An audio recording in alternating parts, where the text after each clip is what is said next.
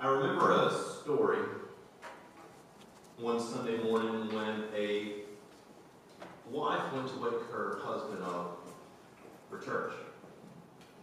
She goes in once and tells him to get up, it's time to go, and he just rolls back over.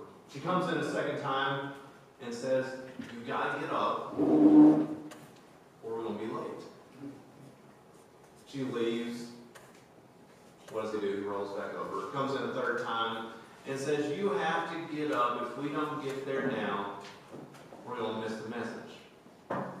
He looks up at her and says, "Give me 3 good reasons why I have to get up and go to church." She says, "Well, it's what the Lord commands of us. If you don't go, our family won't go. And you're the pastor of the church and have to preach this morning."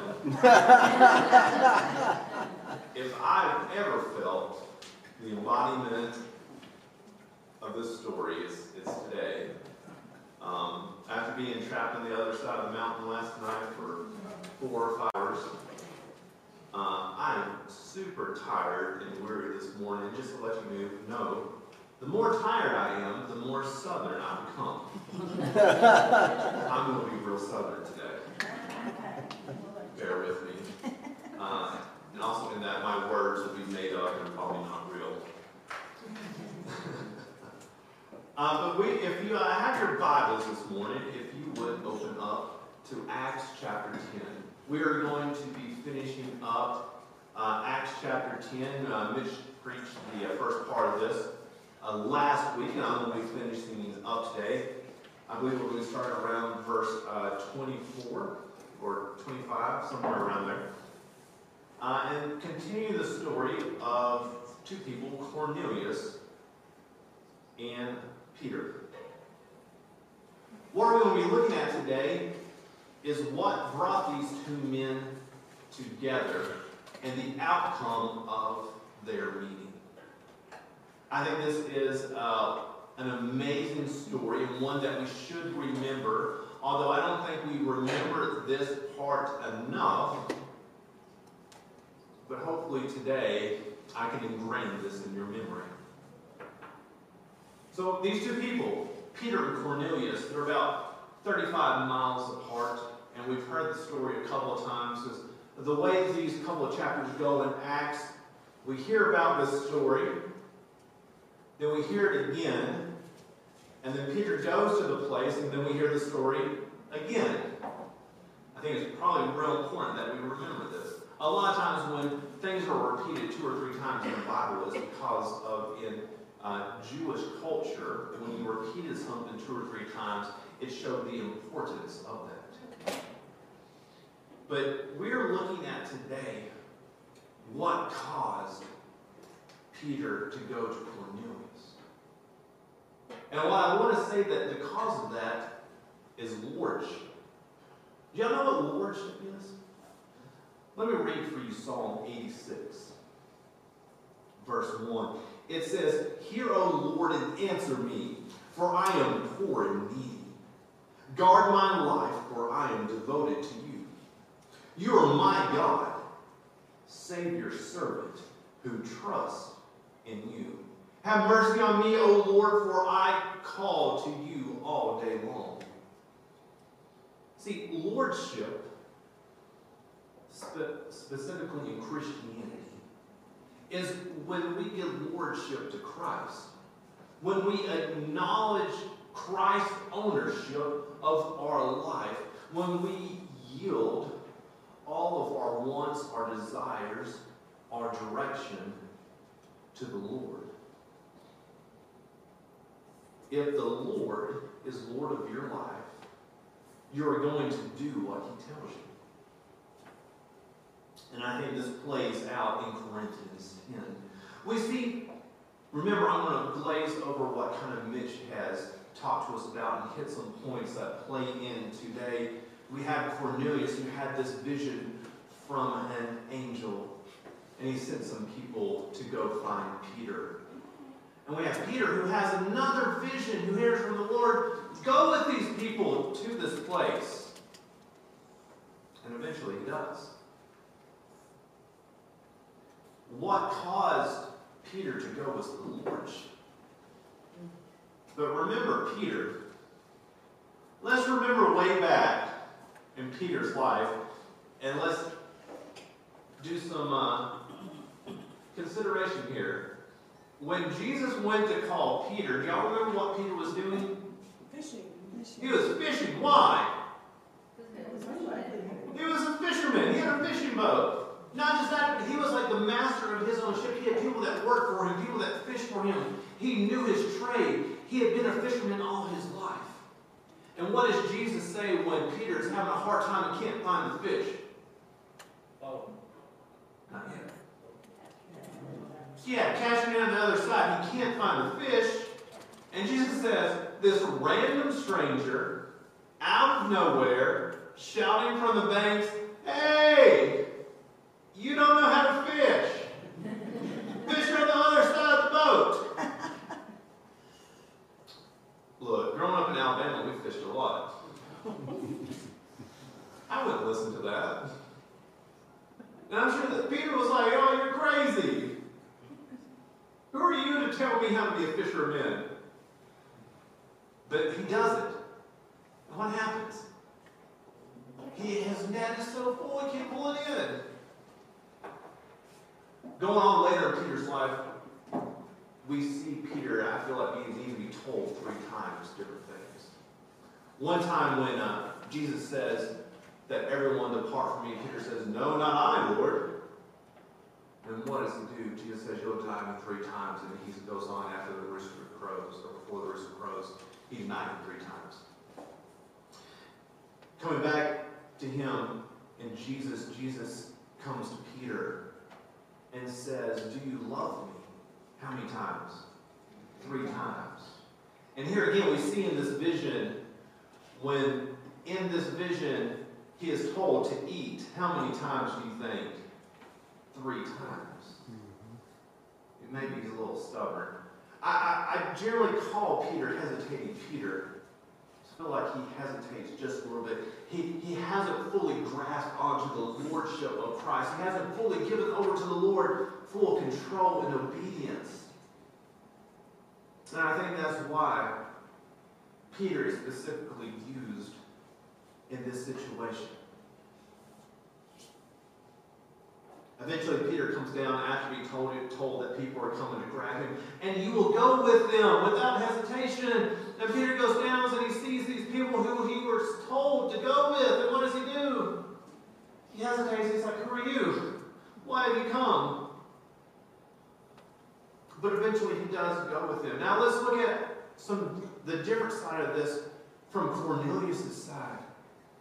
This is a Roman soldier who is over many people. If you have ever been in the military, or if you ever have had someone in your life that is in the military, they do things pretty structured generally.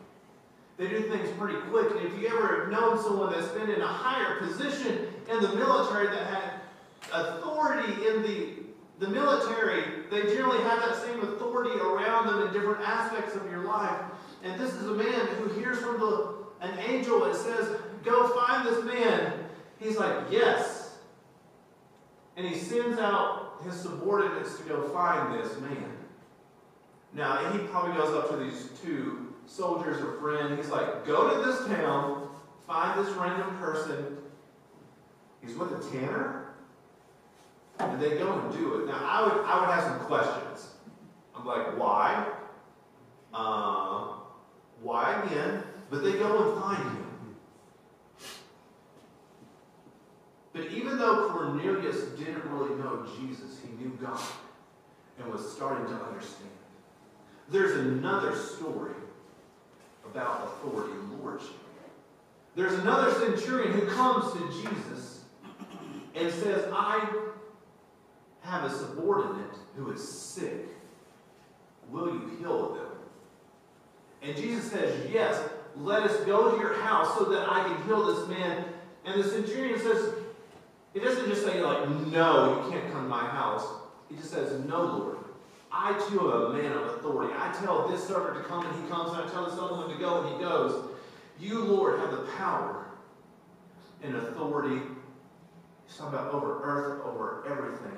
And he says, if you command him to be healed, he will be healed. Jesus says, never have I met a man with such faith. He says, your servant is healed. And as the centurion goes away, he meets someone else who says, your servant was healed at such and such hour. He believed in the lordship of Christ. There is this children's minister by the name of Julia Thibodeau, that is a New Orleans name. If you know any stories of the Thibodeau families, they're generally Joes. But Julia Thibodeau, I believe, is one of the most prolific children's minister of this age. And as she is teaching children about the lordship of Jesus Christ, as she is leading them to salvation, she says, repeat after me. And she says, who is Jesus?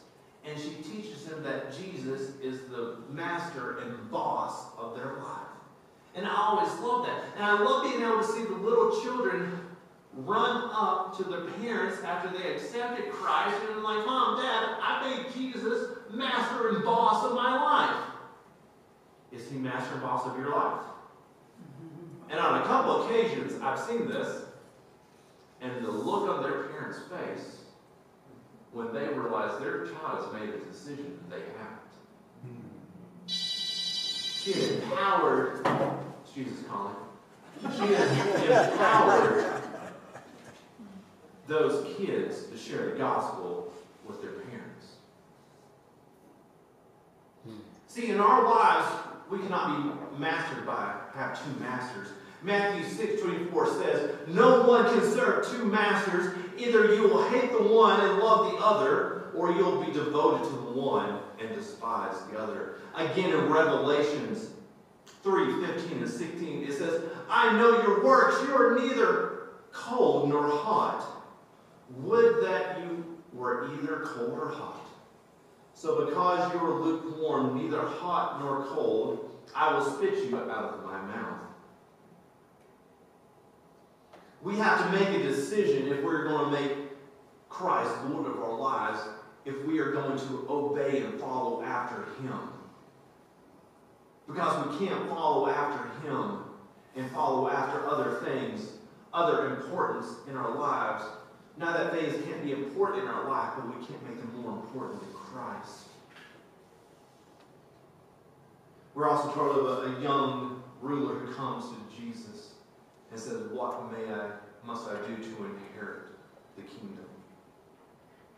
As Jesus talks with him, he says, you need to give away all your possessions. And the young ruler walks away because he had many things. He had not chose the Lord to be his master and boss of his life. He was trying to have two masters and did not want to give up money. And this is a decision that we have to make. Have we truly given over lordship to Christ? Are we following after him?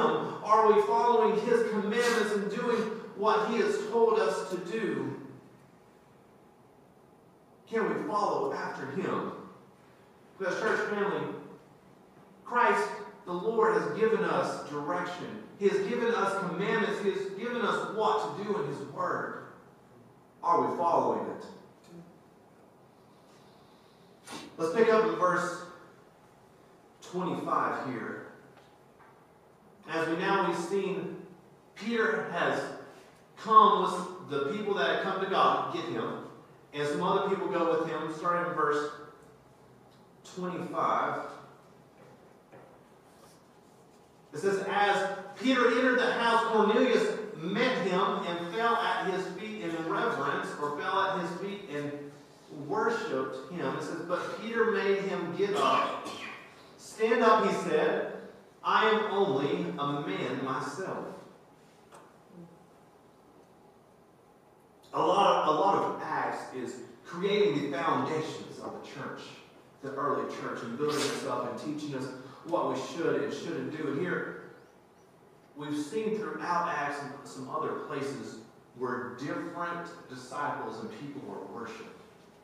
We have Paul and Barnabas who are called gods and worshipped, and they say, no, do not worship us, and then they still want to worship who they thought was gods, and then try to run who they thought were gods out of their city. I don't think those people knew what they were doing. We also have a time where people tried to worship Christ's mother, Mary, and Jesus rebukes them. And even in Revelation, when John was having his revelation, he tries to bow down and worship the angel, and the angel says, do not worship me. We all serve the same God. And here, Peter points out, no, I am just a man. I am not who was brought here for you to worship. And he's about to tell them who they are to worship. But he points out here, I am not, nor any other person, the other apostles, any other people who you are to worship. There's only one God that you are to worship and to pray to. Now there are other cultures, other religions, we talk about praying and worshiping to other saints, other disciples. But I think it's clearly pointed out that we are not to worship the disciples. We're not supposed to worship Mary. And I think one of the confusions between about the Catholic Church is people think they worship and pray to Mary, some of the disciples. And that's generally what the majority of them don't believe, although they do pray to some of the saints or disciples in Mary. But we are also told that there is one interceptor for us, between us and God, and that is Jesus Christ. That Jesus is before God, and he brings our prayers to God as a memorial to him. And that is God that we are to pray to. It is Christ that we are to pray to. Since Christ was Lord and boss of their lives, of Peter and soon to be Cornelius, their lives took on meaning and did something important. And because that there was his lordship, they did what was demanded of them. He gave them commands and showed them what to do. If we have to call to Christ as our Lord, Savior, and boss of our lives, how much more should we listen to his commands that he has given us in his words and follow them? In that, as Peter was with Christ, he was taught to do some things. As he was making God Lord of his life, he was told what to do. And sometimes hesitantly, he followed God or followed what Christ commanded of him to do. But in that, I believe that he was taught how to fast and pray. Before great movements, there was fasting and prayer. Did y'all know that? Yes. Before big things happened in the Bible, before big things happened in our lives, there was and there should be fasting and prayer. Have you ever been weak? Have you ever been weary? I definitely am after being trapped on the other side of the mountain. Have you ever had big moments in your life? Have you ever had important moments that were going to happen in your life? If you have, we can look at Scripture and see what we should do. See, Christ often taught his disciples to pray and fast. Before Christ was taken away, when he was in the garden, what was he doing? He was praying. Before they broke bread, a lot of times they did what? They would pray. When Christ sent out the disciples and they came back and said, there are some that we couldn't heal or cast out these demons, what did he say they needed to do? They needed to fast and pray. Before different revivals that have happened in the U.S. and around the world, there was prayer. Y'all have heard of the haystack prayer or the haystack revival. There's a group of men that came together and started praying. And out of that prayer came revival. When I was in college, our college ministry had gotten to a plateau and we wanted to grow and meet new people. So one of our campus ministers said, let's meet every morning at 5 a.m. and pray. And the college student said, well, I'm just going to sleep about that time. But a group came together with Brent Rowe and they started to pray.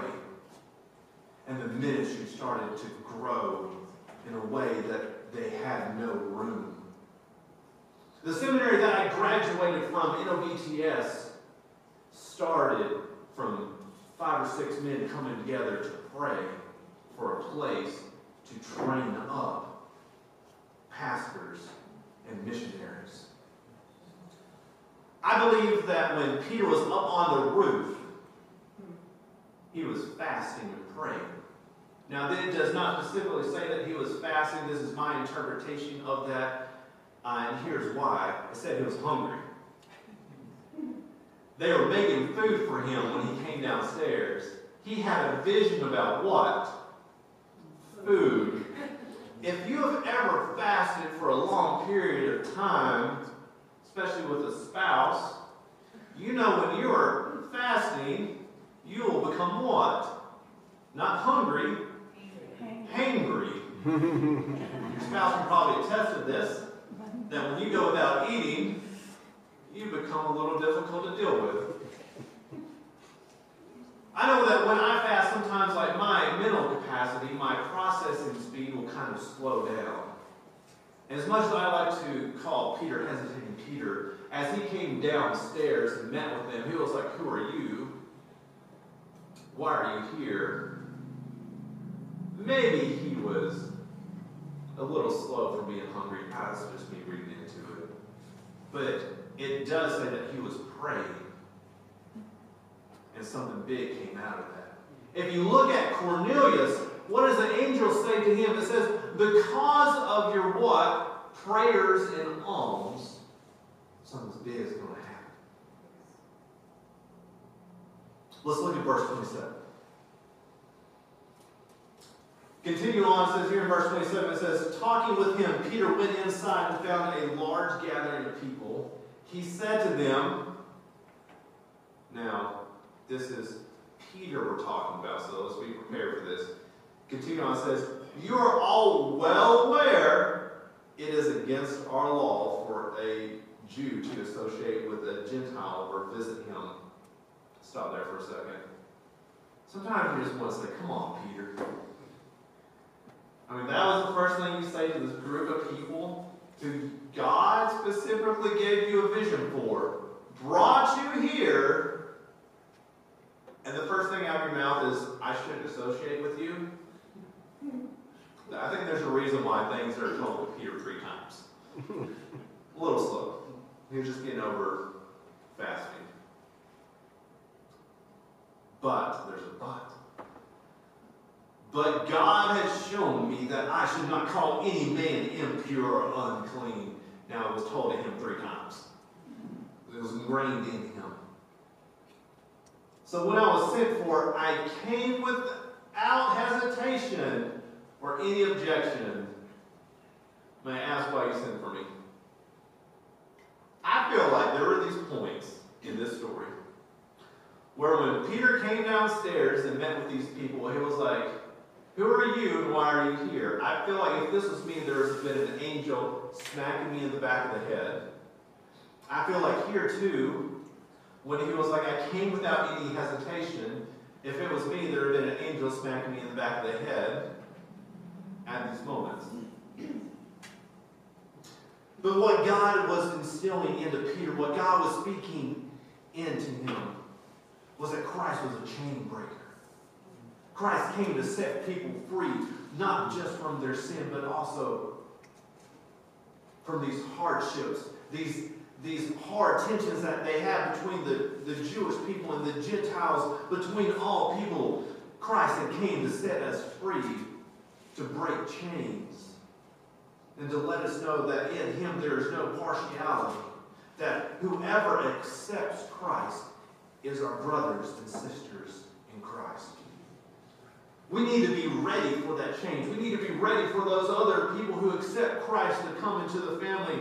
For we need to be ready with open arms and open doors for whoever comes into our church as we are beginning to do outreaches and reaching the community, so that one day every knee will bow, every tongue will confess that what? That Christ is Lord and boss of our lives. Let's jump down here to verse 33. So I sent for you immediately. This is again, we're skipping over as they're re-talking about the vision that he had. So I sent for you immediately, and it was good for you to come. Now we are all here in the presence of God to listen to everything the Lord has commanded you to say. This is every preacher and every missionary's dream. Literally, God sent me somewhere because God told them to come get me so that I could tell them about Jesus Christ. This man has gathered all his friends and family for me to tell them. And they're all there waiting to hear what I have to say. And like God set this all up, something's going to happen, right? Oh man, that would be so exciting.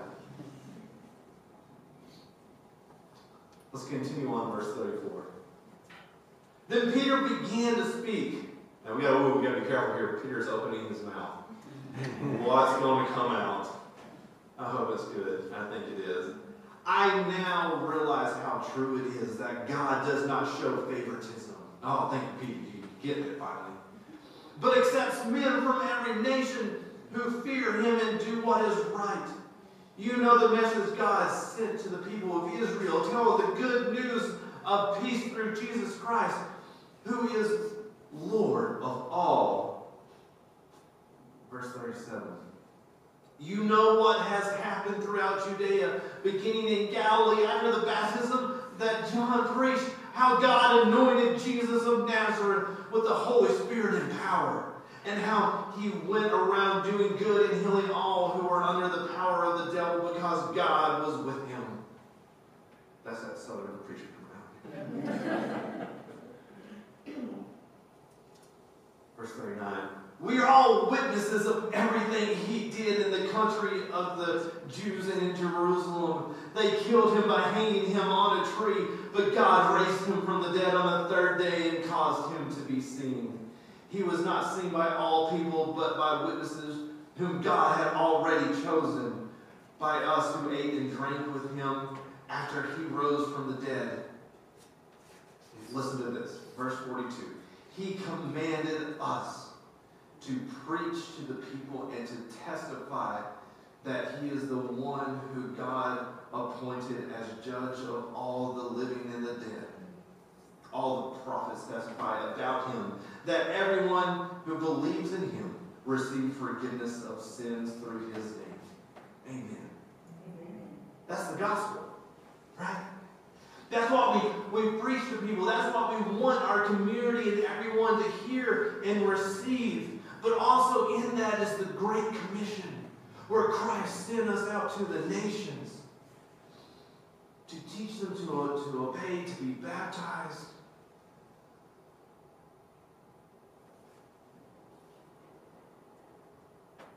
When I was in college, I lived next to this man.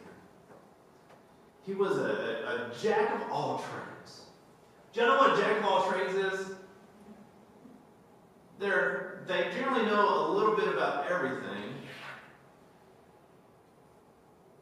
They're like a carpenter, they're a plumber, they're air conditioner repairman. They probably can fix the street. In New Orleans, that's a big problem. There are potholes in New Orleans that I can stand up in. But this man was a jack of all trades. And he was in his mid to late 70s.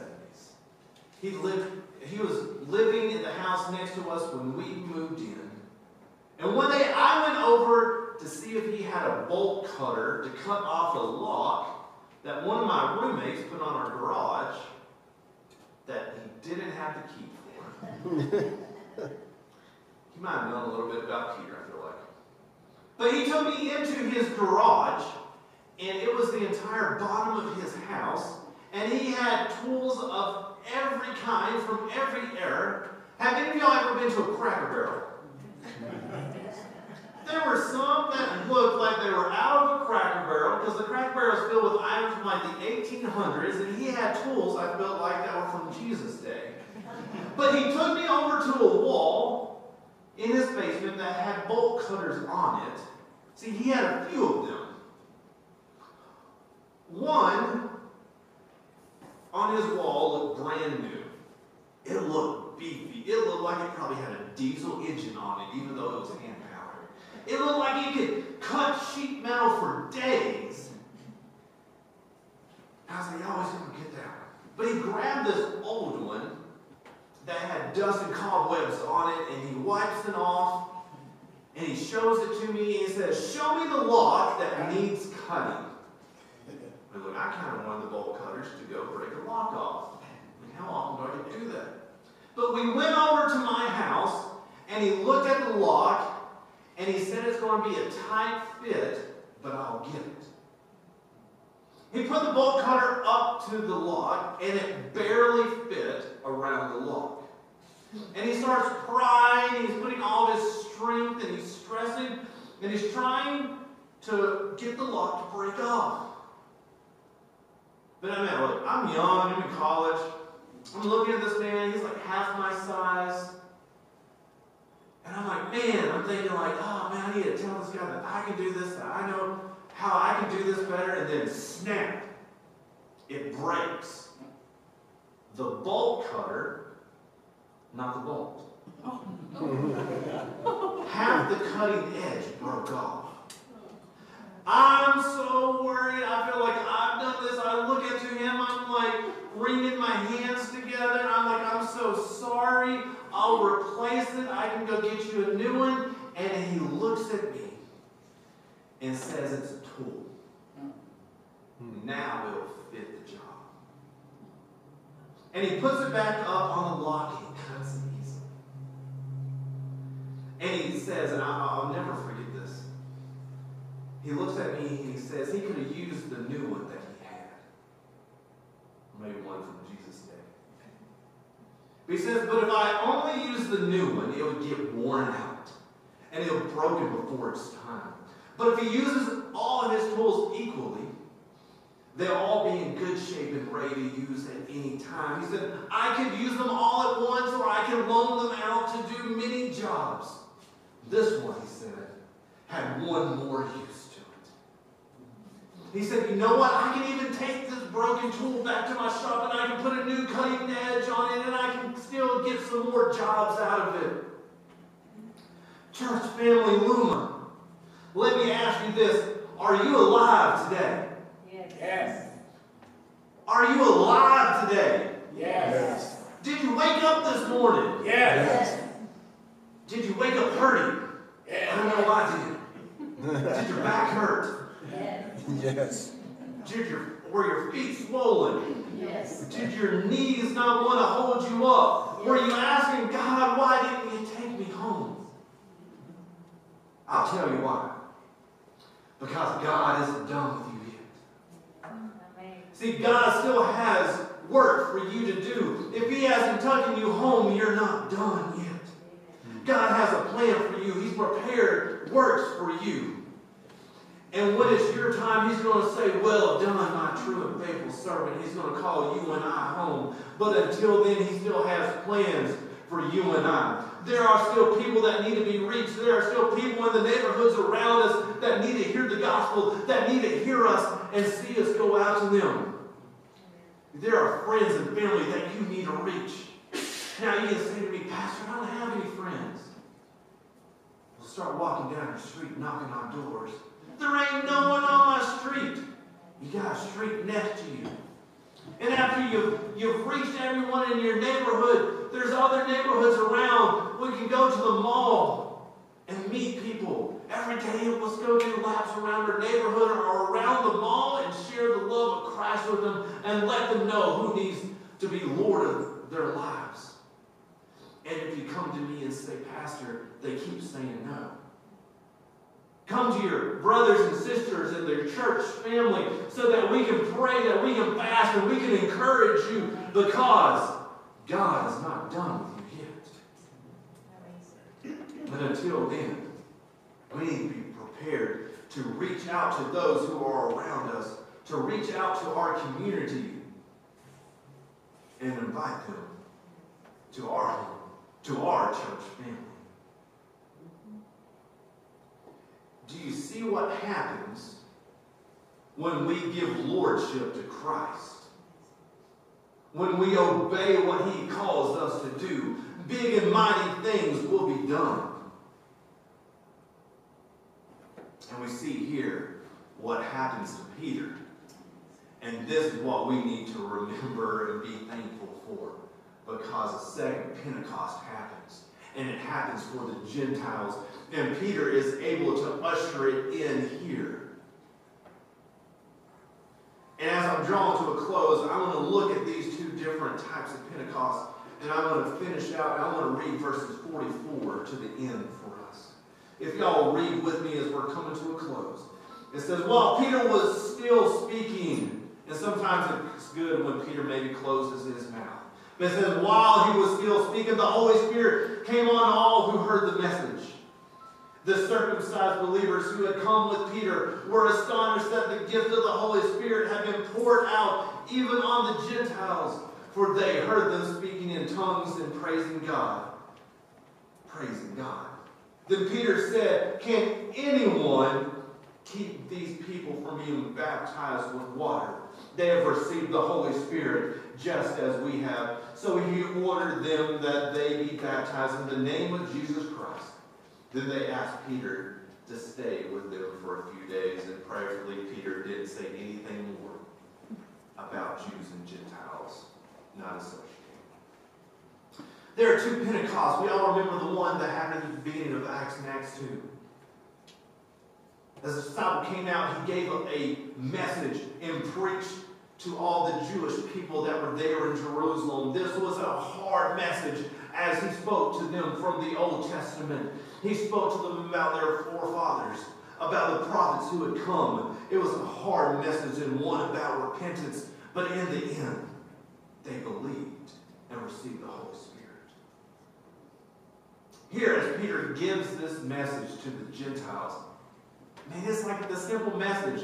Like those little kids ran up to their parents and asked them, who is boss and master of your life? He just says, hey, here's Jesus. Y'all want to accept him? And they do. They believe and they're baptized. And he turns around and he asks, are there anyone who says they can't be baptized? Now it says a group of the circumcised came with him. There was a group that was causing problems amongst the Gentiles, amongst the non-Jewish, non-circumcised people, who said if you were to come to Christ, you had to be circumcised. And I don't know if these were naysayers that just came with Peter, or they were his true friends. But I think there's a reason he looks around and says, is there anything stopping them? And the answer is no. They baptized them. And that's what we have been called to do, church family. Our band's going to come up and play us in one last song. But we've been called, and the end of Matthew 28 is the Great Commission, as we're called to go out into the community, teaching them to obey the commandments and life of the Lord. Correct, causing God to be our Lord, obeying his commandments, sharing the gospel with those around, and leading them in baptism. No one is beyond reach, but we have to reach them. Church family, we're going to be doing an outreach in our community soon, and we need your prayers for it. We need you to volunteer your services to join with us in prayer and reaching out to the community so that we can share the gospel message with them. Church family, if you would go ahead and bow your heads, close your eyes.